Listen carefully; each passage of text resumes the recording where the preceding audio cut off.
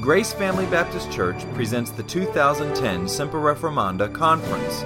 Today's speaker is Paul Washer. His message is titled, The Gospel and Culture.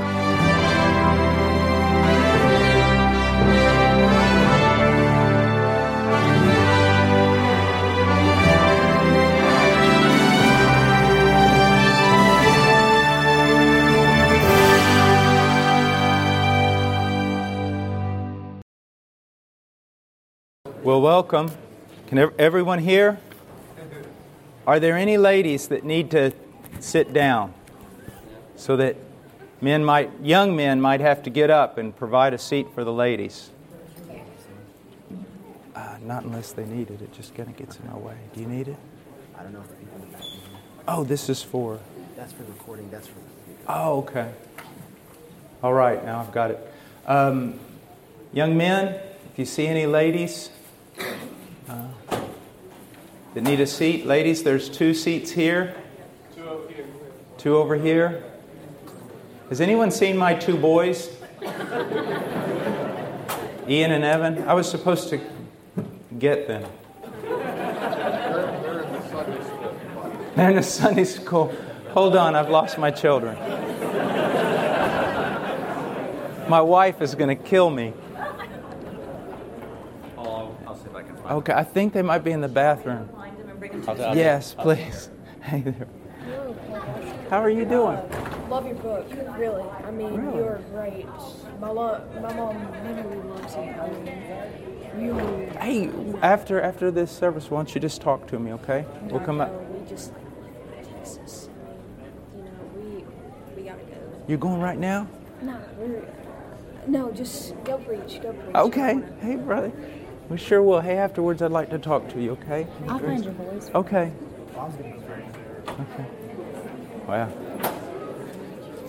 I guess you can always make more of them.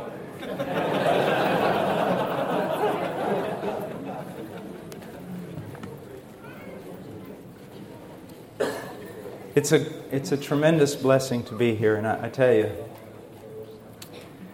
just wore out.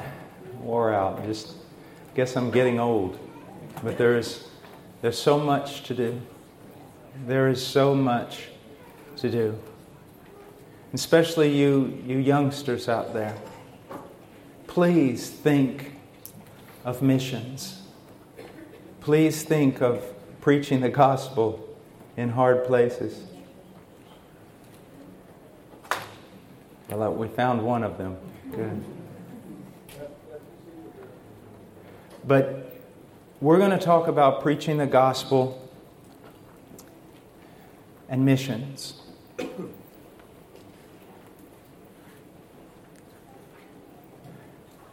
Do you realize how many billions of people do not have an opportunity to hear the gospel of Jesus Christ? Do you realize your responsibility in that? This is what, as Christians, we live for. The ends of the earth.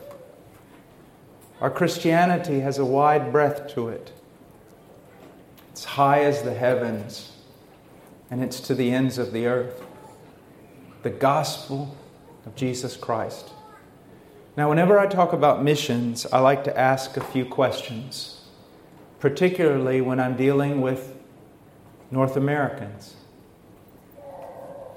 Here are the questions. The first one. Jesus said this, "Woe to you, scribes and Pharisees, hypocrites, because you travel around the sea and land to make one proselyte, and when he becomes one, you make him twice as much a son of hell as yourselves." Now, my question is this, and I'm going to use the singular, second person singular, you.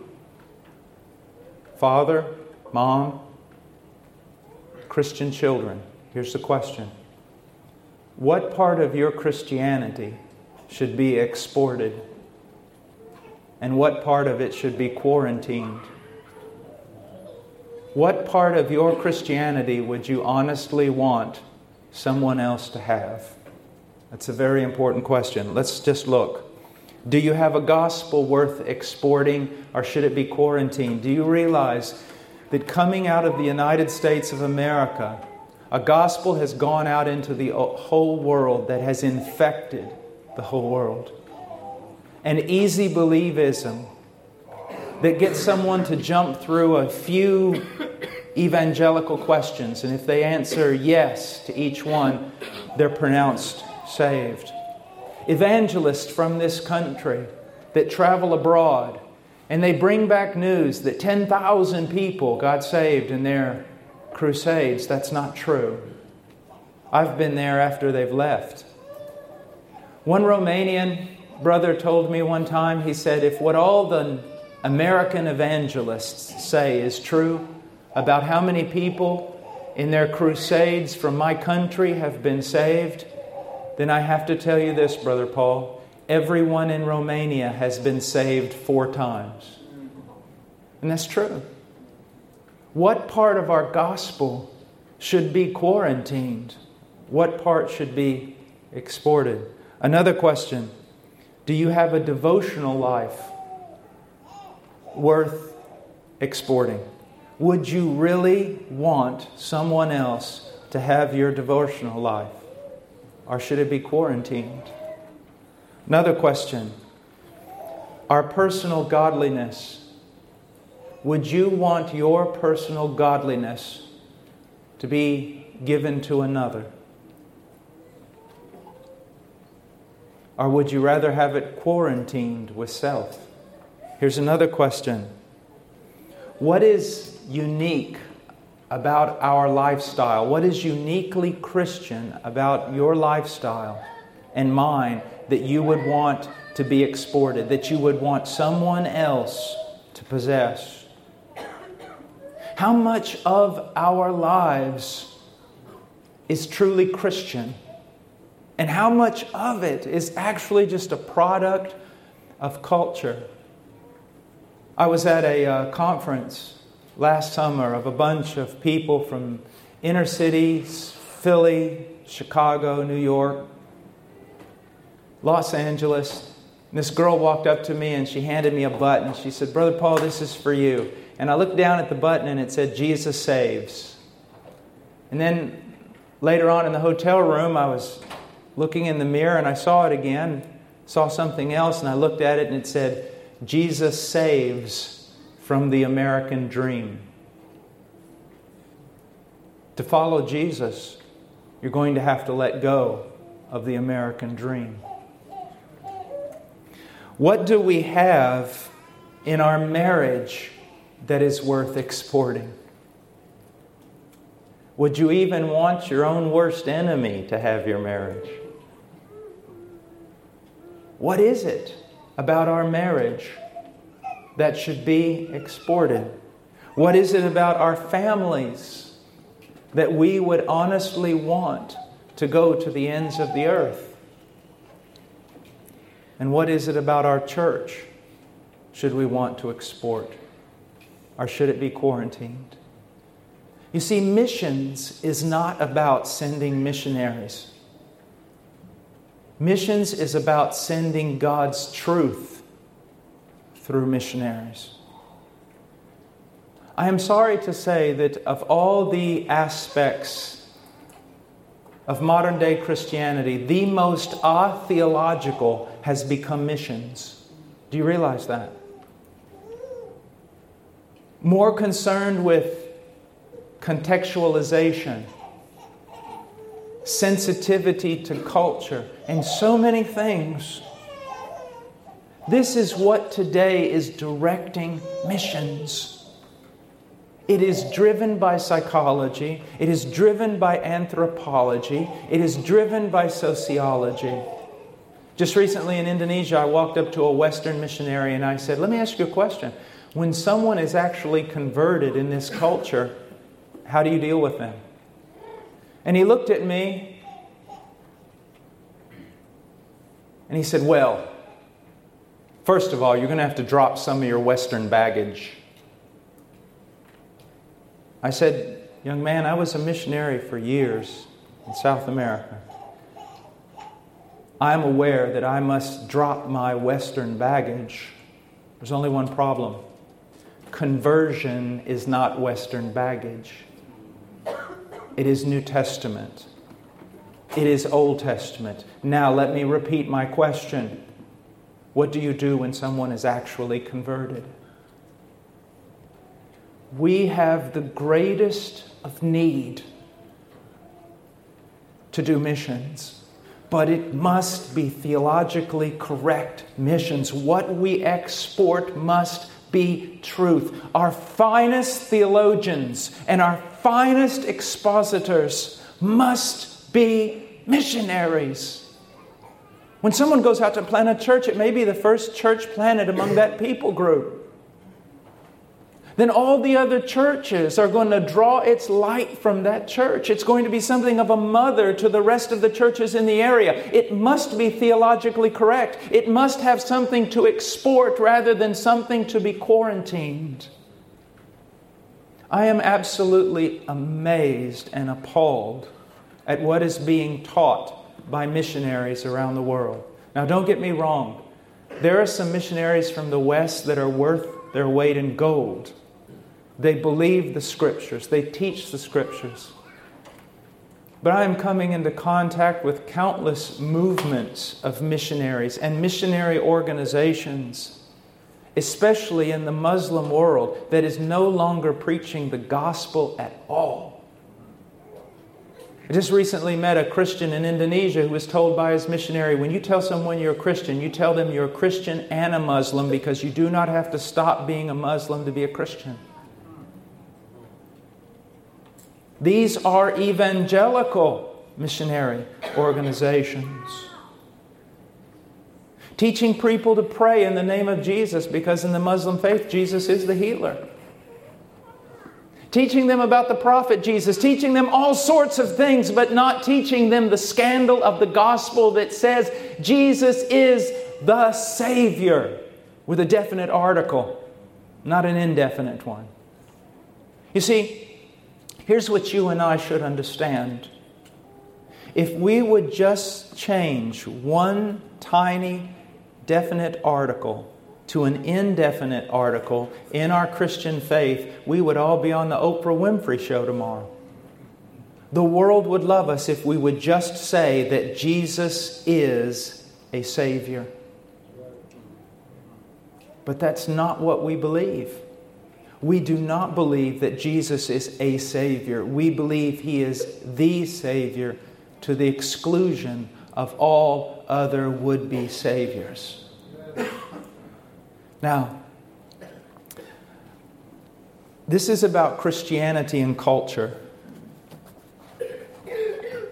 I would really love to talk about missions, but I've got some things here that I have written about Christianity and culture. And although you've probably never seen me do this, I'm going to do something of a manuscript, because I want to be very precise in my language here today about what we need to understand about the gospel and culture.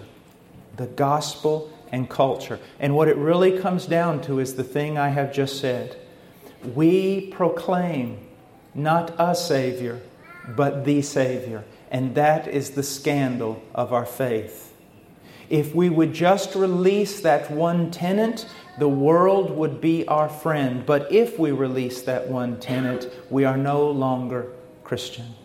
So I'm going to begin. I'm going to read and make some comments. I want you to understand this is very, very important for our age. Paul's flesh had every reason to be ashamed of the gospel he preached, because it contradicted absolutely everything that was held to be true and sacred among his contemporaries. To the Jew, the gospel was the worst sort of blasphemy. Do you understand that? Because it claimed that the Nazarene who died accursed on Calvary was the Messiah. To the Greeks, it was the worst sort of absurdity, because it claimed that the Jewish Messiah was God in the flesh. Thus Paul knew that whenever he opened his mouth to speak the gospel, he would be utterly rejected and ridiculed to scorn unless the Holy Spirit intervened and moved upon the hearts and minds of the hearers. In our day, the primitive gospel is no less offensive, for it still contradicts every tenet or ism of our society. The impossibility of anyone believing the gospel is what you must understand. Apart from a supernatural work of God, the only thing the gospel will generate in the mind of fallen man is hatred. Now let's go on. We live in an age of relativism, a belief system based upon the absolute certainty that there are no absolutes. We hypocritically applaud men for seeking the truth, but call for the public execution of anyone arrogant enough to believe he has found it. Remember one time giving a lecture at the University of Garcilaso in Lima, Peru. And I stood before all the university and I cried out, "Soy un buscador de la verdad." I am a seeker of the truth. And they all stood up and applauded me. And then I said, "Y he encontrado la verdad en la persona de Jesucristo." And I have found the truth in the person of Jesus Christ. And the same people that applauded sat down, booed, and hissed. I'm reminded of the Spanish writer and philosopher from Spain, the philosopher Unamuno, who wrote a book one time called La vida es un sueño, Life is a Dream. And what he basically said in that book was this: the greatest and most noble thing that you could ever do is seek the truth. And the most horrendous, absurd, and arrogant thing you could ever do is say that you found it.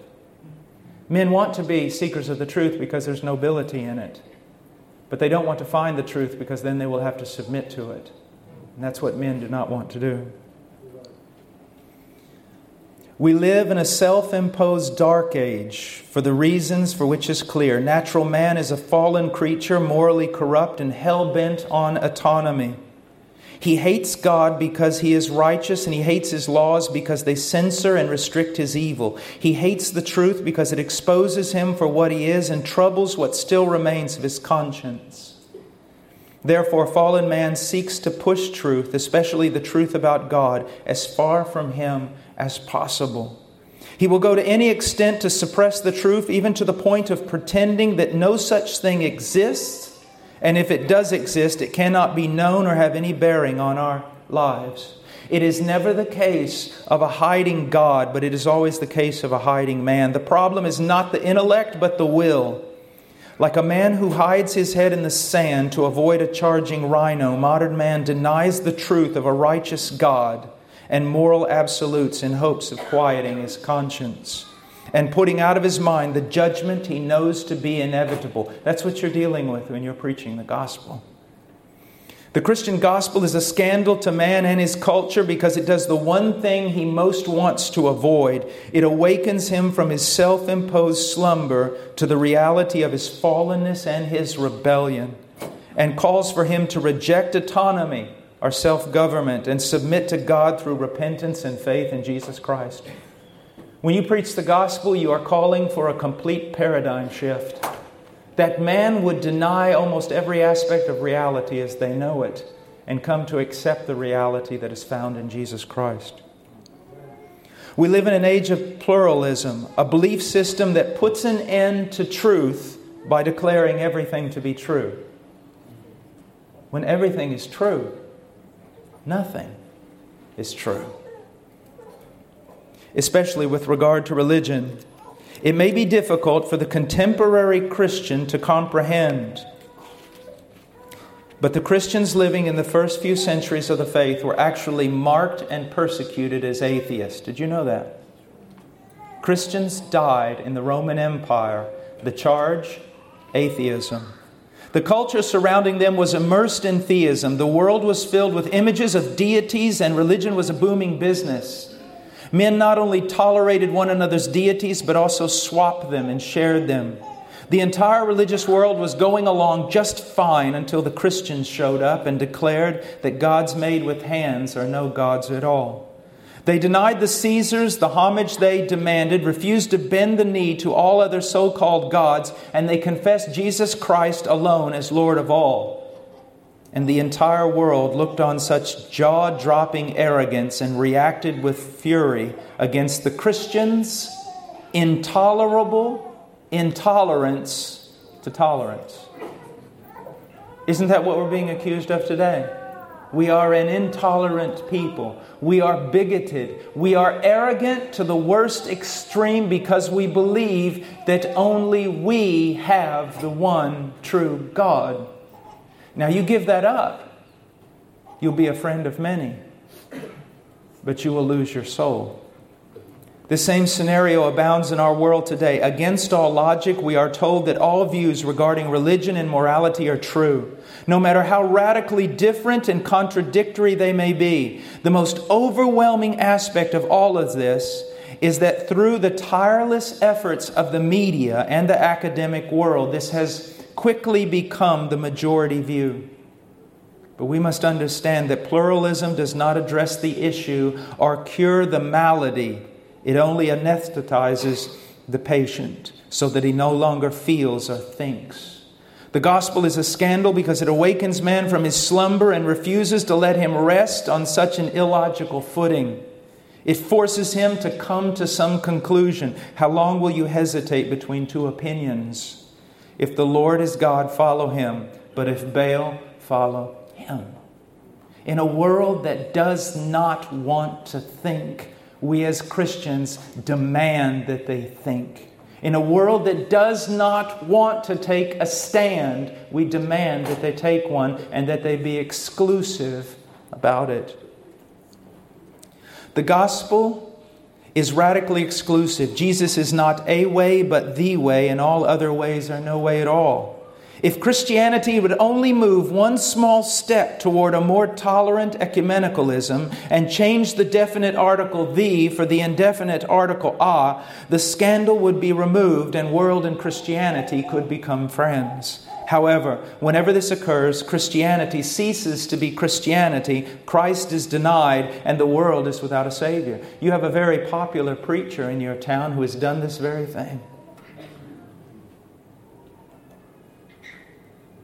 Once you waver one step on whether or not Jesus Christ is the only way, you have denied Him.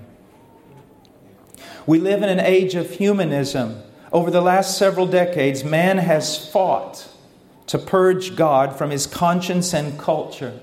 He has torn down every visible altar to the one true God and has erected monuments to himself with the zeal of a religious fanatic. That is true.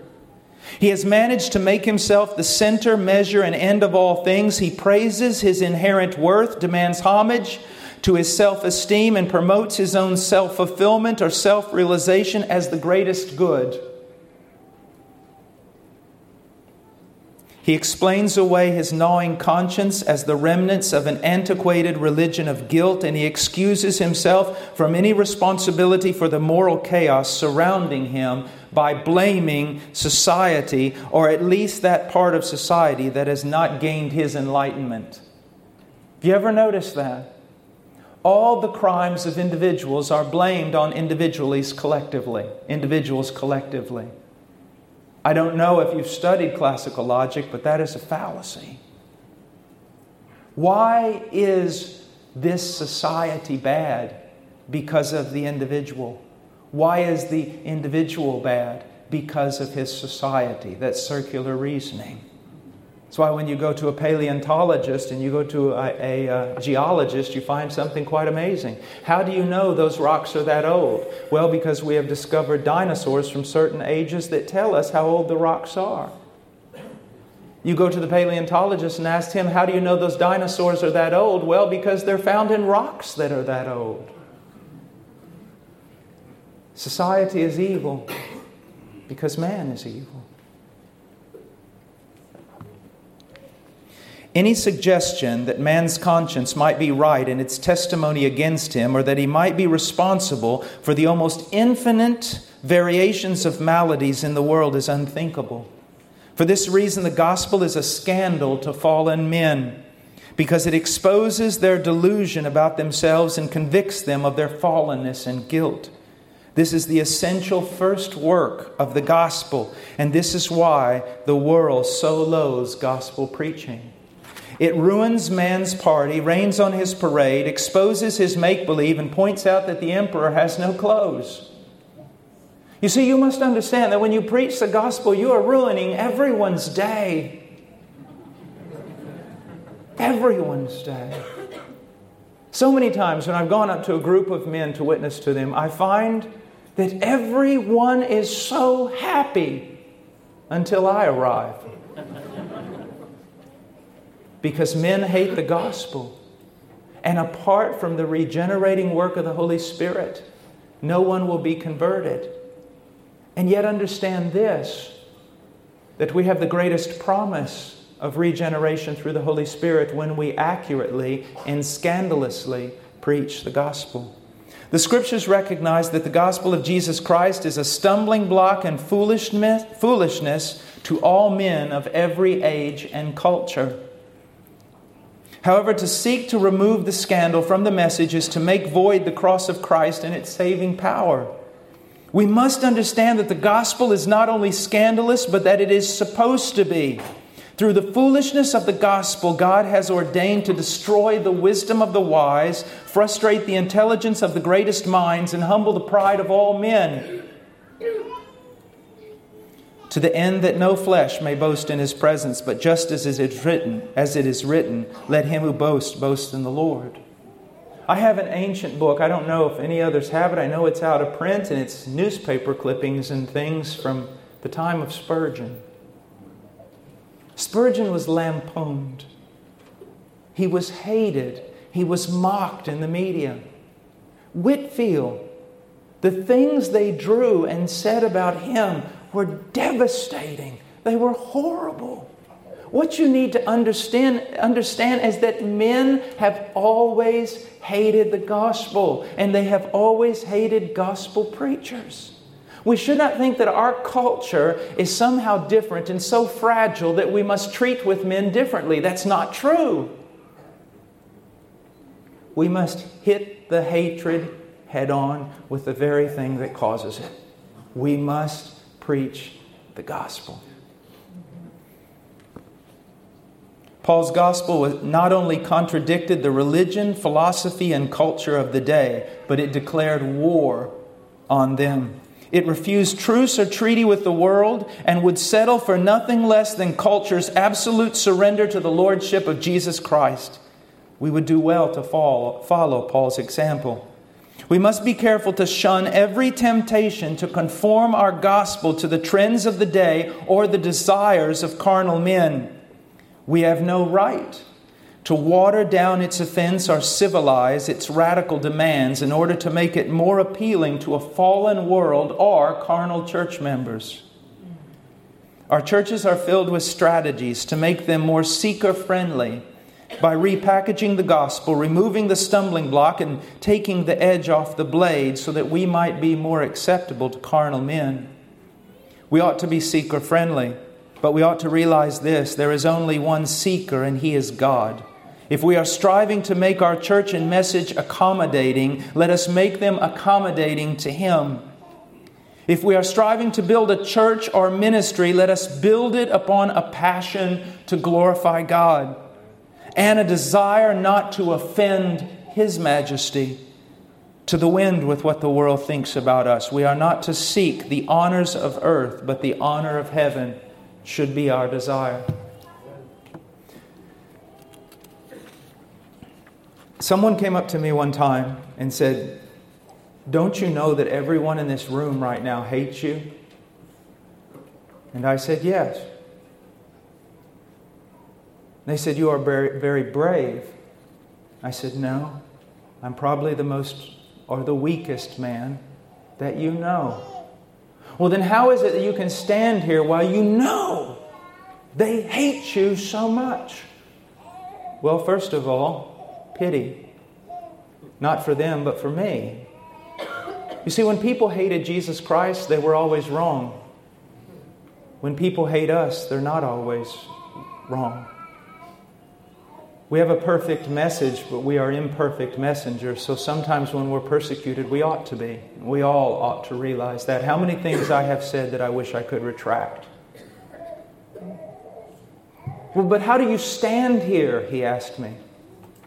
I said, look at it this way. Imagine that a tiny girl weighing only about 35 pounds, a skinny little thing, came up and challenged me to a fight. And you saw me cower down before her, a grown man afraid of a tiny little girl. What would you call me? Well, I would call you a coward, he said. And what would have to change in order for me to fight her? He said, well, you would have to become braver. I said, possibly, but there's another suggestion. What if her 6'8", 400-pound father walked in the door with 3% body fat and full of muscles? And he said, you have to make a decision. You can fight her or you can fight me. Quickly, I put the gloves on and swing at the gal. Now, have I become any braver? No. I'm as weak as I always was. It's just I have enough wisdom by the grace of God to pick my fights. You see, I have to make a choice. Fight men or fight God. Offend men or offend God. I am not brave. But I know of the two which one I should call into a duel. And it is not God. That's why the weakest can become brave. They just need to know who to fight. Let's go on. I want to give you another chapter from a thing I've been working on. It's the unbelievable gospel. And this is what I want you to listen to. As we argued, Paul's flesh had every reason to be ashamed of the gospel that he preached because it contradicted absolutely everything that was held to be true and sacred among his contemporaries. You preach the same kind of gospel. Yet there is still another reason for fleshly shame. The gospel is an absolutely unbelievable message. A ludicrous word to the wise of this world. Now listen. He was born under questionable circumstances to a poor family in one of the most despised regions of the Roman Empire, and yet the gospel claims that he was the eternal Son of God who was conceived by the Holy Spirit in the womb of a Jewish virgin. Go tell that to a Roman pagan. He was a carpenter by trade, an itinerant religious teacher with no official training, and yet the gospel claimed that he surpassed the combined wisdom of every Greek philosopher and Roman sage of antiquity. Go into Athens and share that. He was poor and had no place to lay his head, and yet the gospel claims that for 3 years he fed thousands by a word, healed every manner of illness among men, and even raised the dead. He was crucified outside of Jerusalem as a blasphemer and an enemy of the state, and yet the gospel claims that his death was the pivotal event in all of human history and the only means of salvation from sin and reconciliation to God. A Jewish carpenter dying as an enemy of the state for only a few people to see as they walk down the road is the pivotal point of all of human history. That's absurd. Unless it's true. He was placed in a borrowed tomb, and yet the gospel claims that on the third day he rose from the dead and presented himself to many of his followers. 40 days later, he ascended into heaven and sat down at the right hand of God. Can you imagine? When they asked for proof, those philosophers surrounding Paul, and they asked for proof of his resurrection, he said, well, he resurrected and he showed himself to his followers. Did he show himself to anybody else? No. Did any of his enemies see him? No. Did he appear anywhere in public so that all the world could know? No. And you expect me to believe? Thus The gospel claims that a poor Jewish carpenter who was rejected as a lunatic and a blasphemer by his own people and crucified by the state is now the Savior of the world, the Lord of lords, the King of kings, and at His name every knee, including Caesar's, shall bow. You imagine Paul walking in Athens. I've got something to say. Hey, let the little Jew talk. Okay, go ahead. You're all wrong about everything. Reality itself, you are wrong. Oh, this is going to be good. Keep going. What is reality? God became flesh. If you ever want to know what not to tell a Greek philosopher 2,000 years ago, is that God became flesh. What? No, stop. No, come on. I got to get some of my friends. He runs out to the market. Come in here. You got to hear this guy. I mean, you talk about a stand-up comedian. Okay, God became flesh. Go ahead. And He came down where?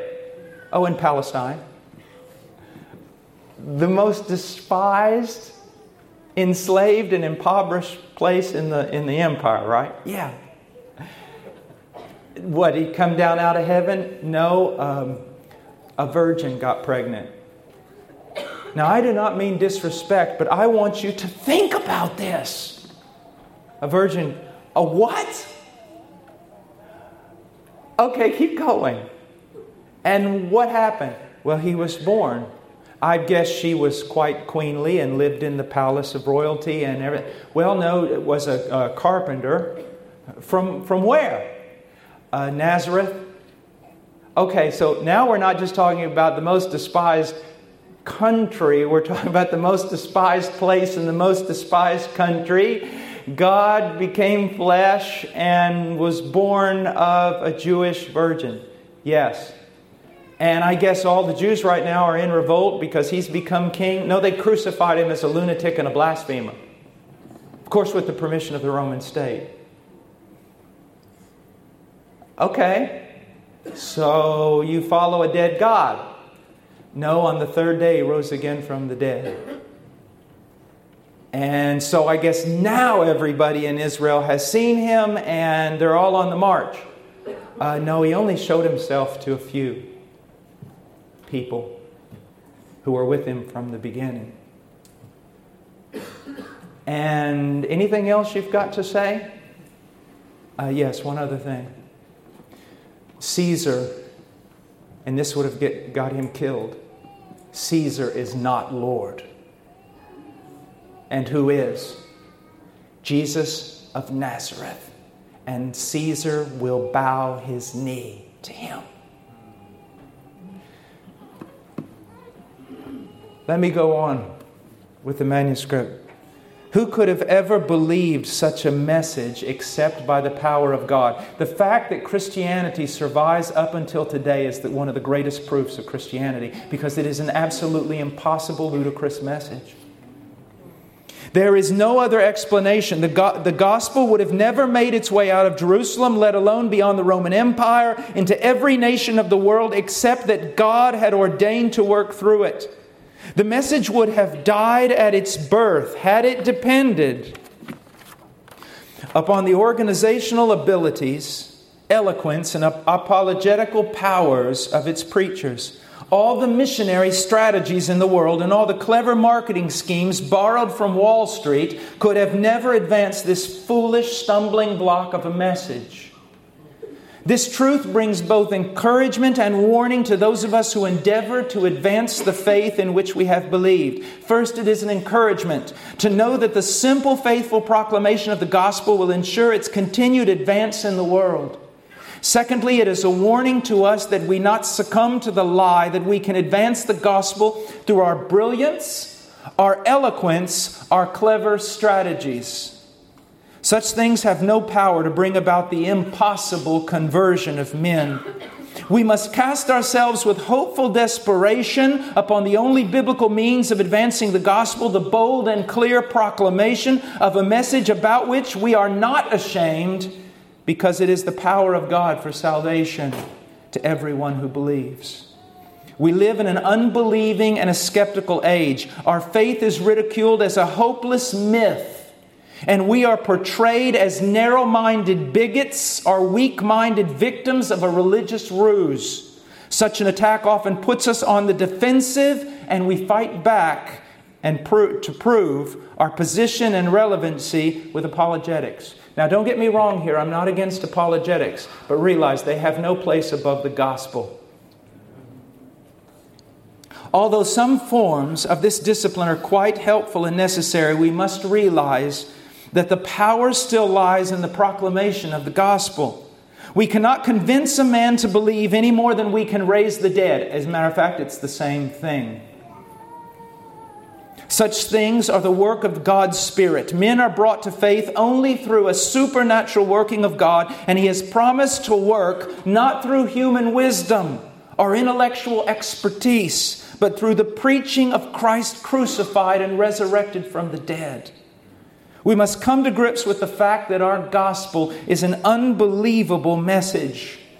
We should not expect anyone to give us a hearing. Again, we should not expect anyone to give us a hearing, let alone believe, apart from a gracious and powerful working of God's Spirit. How very hopeless is all our preaching apart from God's power. How very dependent is the preacher upon God. All our evangelism is nothing more than a fool's errand, unless God moves upon the hearts of men. However, He has promised to do just that when we faithfully preach the gospel of Jesus Christ.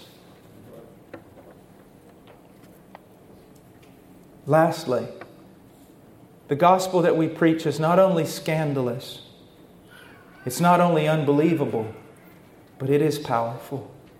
Extremely so. The Scriptures abound with demonstration of God's power. He creates the world with a word. He leads forth a starry host by number. He calls them all by name, and because of the greatness of His might and strength, the strength of His power, not one of them is missing, not in all the universe. He separates the sea with a blast from His nostrils. The mountains melt like wax before Him. Before Him the fire and water are poured upon a steep place. He plays with Leviathan as with a bird. Stretch forth your hand and touch that beast and you'll never forget it. But He plays with Leviathan as a man plays with a bird. He does according to His will in the hosts of heavens and among the inhabitants of the earth. No one can ward off His hand or say to Him, "What have you done?" Such is the power of God, and yet none of these demonstrations of divine strength can compare with the power that is revealed through the gospel of Jesus Christ. Do you understand me? He created the world ex nihilo, out of nothing. It is a much more difficult task to recreate a man out of a corrupt and depraved lump. It's much easier to speak matter into existence than to take matter once corrupted and turn it into something good. One of the things that I wish you would understand, and I wish I would understand more deeply,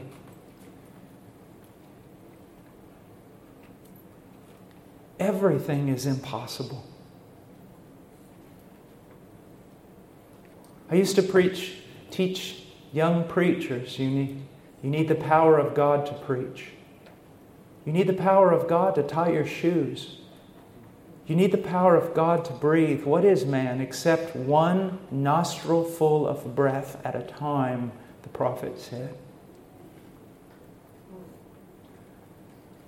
It's not strength. It's not brilliance. It's God. It's God. Recognizing that the gospel is foolishness to men and a scandal to all, we can now begin to appreciate Paul's exaltation in its power. For this very reason, he could walk into Athens and declare a crucified Jew to be the God of the universe and the Savior of the world. He needed no persuasive argument or eloquence of speech. He knew that men would be converted if he endured in preaching boldly and clearly this singular message. Do you realize that? He preached that absurdity and men walked out of that place believing. Not laughing, but believing. Why? The sovereignty of God and the power of the Holy Spirit. This is the same confidence that carried William Carey and countless other missionaries. Through the long years of drought before the harvest, the gospel is the power of God for salvation. Men will be converted if it is preached. Men will be converted if it is preached. They will be converted. They will. I love the story about Spurgeon when a young man came up to him and said, "People just are not converted through my preaching." And Spurgeon said, "Well, you don't believe someone should get converted every time you preach, do you?" And he said, "No." Spurgeon said, "There's your problem." Young men, never, never, never be satisfied because you pulled off a good sermon. You're just a little whelp who understands nothing if you feel that way. If you're happy about yourself because the sermon went well. We preach to the conscience of men. We preach for transformation. We preach for conversions. And though we speak at times like a man with a very limited vocabulary and a very small mind, though we stumble backwards and forwards over our text, that doesn't concern us. Our concern is, was someone converted? Did someone come to Christ? Was a Christian transformed? The word power is translated from the Greek word dunamis, from which we derive the word dynamite. There is nothing subtle about this explosive agent. Whenever it is ignited, power is unleashed and the effects are evident to all. The same may be said of the gospel of Jesus Christ. The true preaching of the gospel will create a ruckus. It will. I don't like doing conferences. I really don't.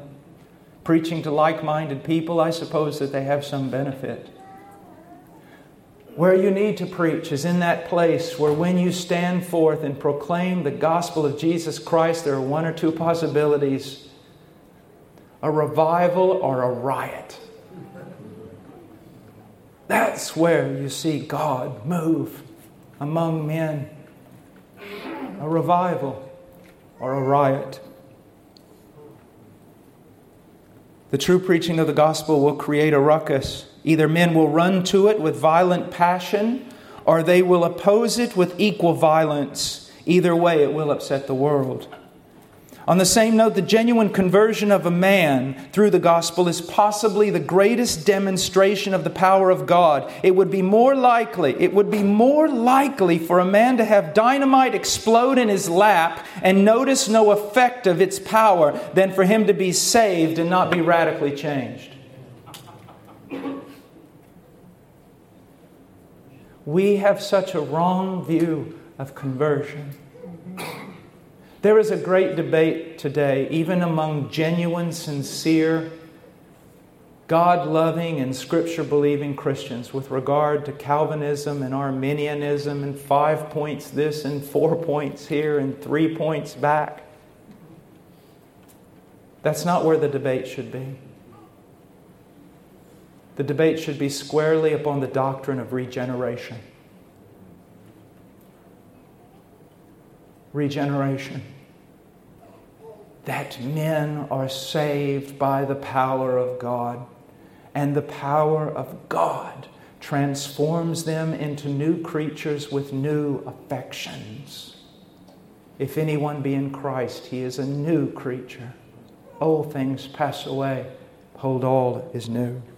Concerning the power of the gospel, it is helpful to ask ourselves 2 questions. The first is, do we recognize the great power required in the saving of men? See, when you think that men are only sick, it doesn't take a whole lot to save them. But when you believe them to be dead, it takes the supernatural power of God. Salvation is not a light work. It is an impossibility for all but God. This is due to man's fallen and moral corruption. The Scriptures teach that the image of God in man has been seriously disfigured and moral corruption has polluted his entire being. As such, man has declared war on God and does everything in his power to block out His truth. The Scriptures teach that man cannot come to God because he will not come to God. And he will not come to God because he hates God, and he hates God because his heart is evil. And the only way he's going to come to God is if his heart is transformed by the regenerating work of the Holy Spirit. Jesus said, "This is the judgment, that the light has come into the world, and men love the darkness rather than light, for their deeds were evil. For everyone who does evil hates the light and does not come to the light for fear that his deeds will be exposed." I think what I'm trying to tell you here is every time you preach the gospel, you're preaching the gospel in a hard place. Someone asked me one time, "How do you preach the gospel to men in the Aguaduna tribe?" I said, "I don't preach the gospel to men in the Aguaduna tribe. I preach to men that happen to be the same everywhere. Whether they are a 65-year-old tenured Harvard scholar or a Skid Row bum or a 3-year-old child, the same message, the same God, and the same need of God's power. The walls of depravity around the heart of man are much stronger and thicker than those that surrounded Jericho. If men could not bring down the walls of that great city by their own power, they cannot bring down the depravity of their own heart. It must be the power of God. For this reason, it is often said that the power of God manifested in the salvation of one man far exceeds the power of God manifested in the very creation of the universe. God created the world ex nihilo, out of nothing. However, when God saves a man, He does an exceedingly more difficult thing. It is far easier to create the good out of nothing than to recreate the good out of a mass of fallen corruption. At the risk of redundancy, we must iterate that we cannot truly appreciate the power of the gospel in the salvation of man until we comprehend something of the fallenness of man and the moral corruption of men. You see what humanism has done to us. Man's not that bad, so the gospel doesn't have to be that great a thing. But I assure you, my friend, that the only reason you do not make Hitler look like a choir boy is the grace of God. If you hate that, if you don't believe that, if you kick against that, if you seek to refute that truth, I would doubt whether you are Christian. Because that is thoroughly a Christian doctrine. And it is why the gospel must be so powerful. The more we sound the wretched depths of man's fallenness, the more we will soar in our understanding and appreciation of the power of the gospel. We also become acutely aware that the methodologies and marketing strategies, props and gimmicks on display in much of contemporary evangelicalism, all of them are vanity. If men are to be saved, they are to be saved by the supernatural power of God through the preaching of the gospel. A second question: do we recognize the power to save is found uniquely in the gospel? The gospel of Jesus Christ is the power of God for salvation. It is not just the core or a part, but the whole. For it to have a great effect upon men, it only needs to be proclaimed. It does not require a revision to make it relevant, an adaptation to make it understood, or a defense to validate it. If we stand up and proclaim it, it will take care of itself. One preacher who has stripped himself of all his carnal weaponry and fights with only the proclamation of the gospel, the work of intercession, and the labor of sacrificial love, will do more for the world than all the schemes and strategies of strategists and innovators combined. Do you remember our favorite quote from Spurgeon? You don't need to defend the Bible any more than you need to defend a lion. Just let him out of the cage and he'll defend himself. That's the same way with Scripture. Preach it. Preach the gospel. She'll defend herself. And what's amazing, she will conquer her enemies this way. She will turn their hearts so that they love her. A study of contemporary evangelicalism shows that this bold thought is no longer believed. It sounds well enough in the old hymns, but to actually believe it and apply it would be considered naive, to say the least. Many of the model churches of the day look more like Six Flags Over Jesus than a Ship of Zion. They not only offer the gospel, but so many other attractants that the gospel becomes difficult, if not impossible, to find. Power no longer resides in the simple message, but in bold leadership, cutting-edge strategies, cultural sensitivity, and the ability to morph the church into whatever culture dictates. As our world becomes increasingly irreligious and anti-Christian, evangelicalism is running aimlessly to find a remedy. We carefully study the fads and fashions of the culture and then make the necessary changes in the gospel in order to keep it relevant. When our culture no longer desires what we have, we give them what they want. When it draws a crowd of carnal men, we write how-to books that lay the strategy out for the rest to follow. However, we fail to see that we are not making the gospel relevant. We are only catering to a godless culture in order to keep it within our walls. In the end, the gospel is gone, God is not honored, and the culture goes to hell. The church needs men. The church needs men who will stand before the opposing masses with nothing to help them or defend them except the gospel and the God who has promised to work through it.